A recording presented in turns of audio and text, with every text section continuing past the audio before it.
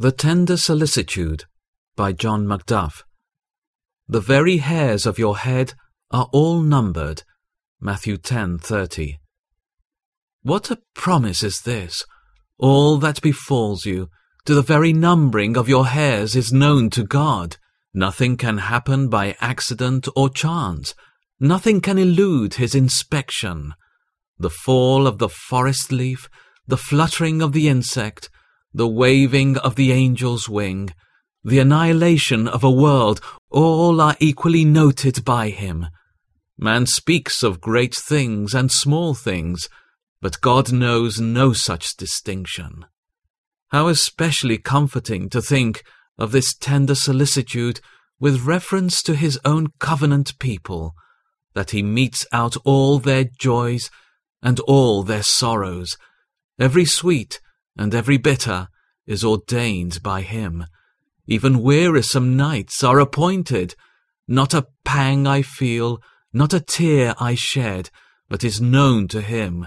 What are called dark dealings are the ordinations of undeviating faithfulness. Man may err, his ways are often crooked, but as for God, his way is perfect. He puts my tears into his bottle. Every moment his everlasting arms are underneath and around me. He keeps me as the apple of his eye. He bears me as a man bears his own son. Do I look to the future?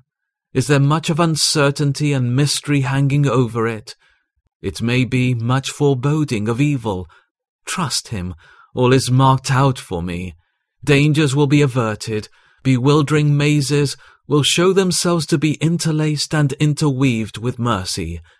He keeps the feet of his saints. Not a hair of their head will be touched.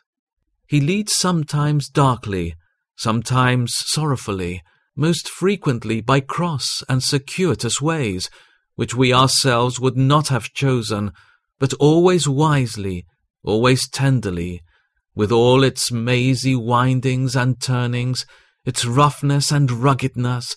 The believer's is not only a right way, but the right way, the best, which covenant love and wisdom could select. Nothing, says Jeremy Taylor, does so establish the mind amid the rollings and turbulence of present things, as both a look above them and a look beyond them. Above them, to the steady and loving hand by which they are ruled, and beyond them, to the sweet and beautiful end, to which, by that hand, they will be brought. The great Counselor, says Thomas Brooks, puts clouds and darkness round about him, bidding us follow at his beck through the cloud, promising an eternal and uninterrupted sunshine on the other side. On that other side, we shall see how every apparent rough blast has been hastening our boats nearer the desired haven. Well may I commit the keeping of my soul to Jesus in well-doing, as unto a faithful Creator. He gave himself for me. This transcendent pledge of love is the guarantee for the bestowment of every other needed blessing. O blessed thought! My sorrows are numbered by the man of sorrows. My tears are counted by him who shed first his tears, and then his blood for me. He will impose no needless burden, and exact no unnecessary sacrifice.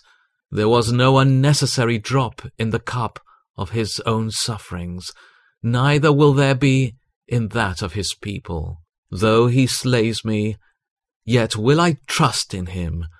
Therefore, comfort one another with these words.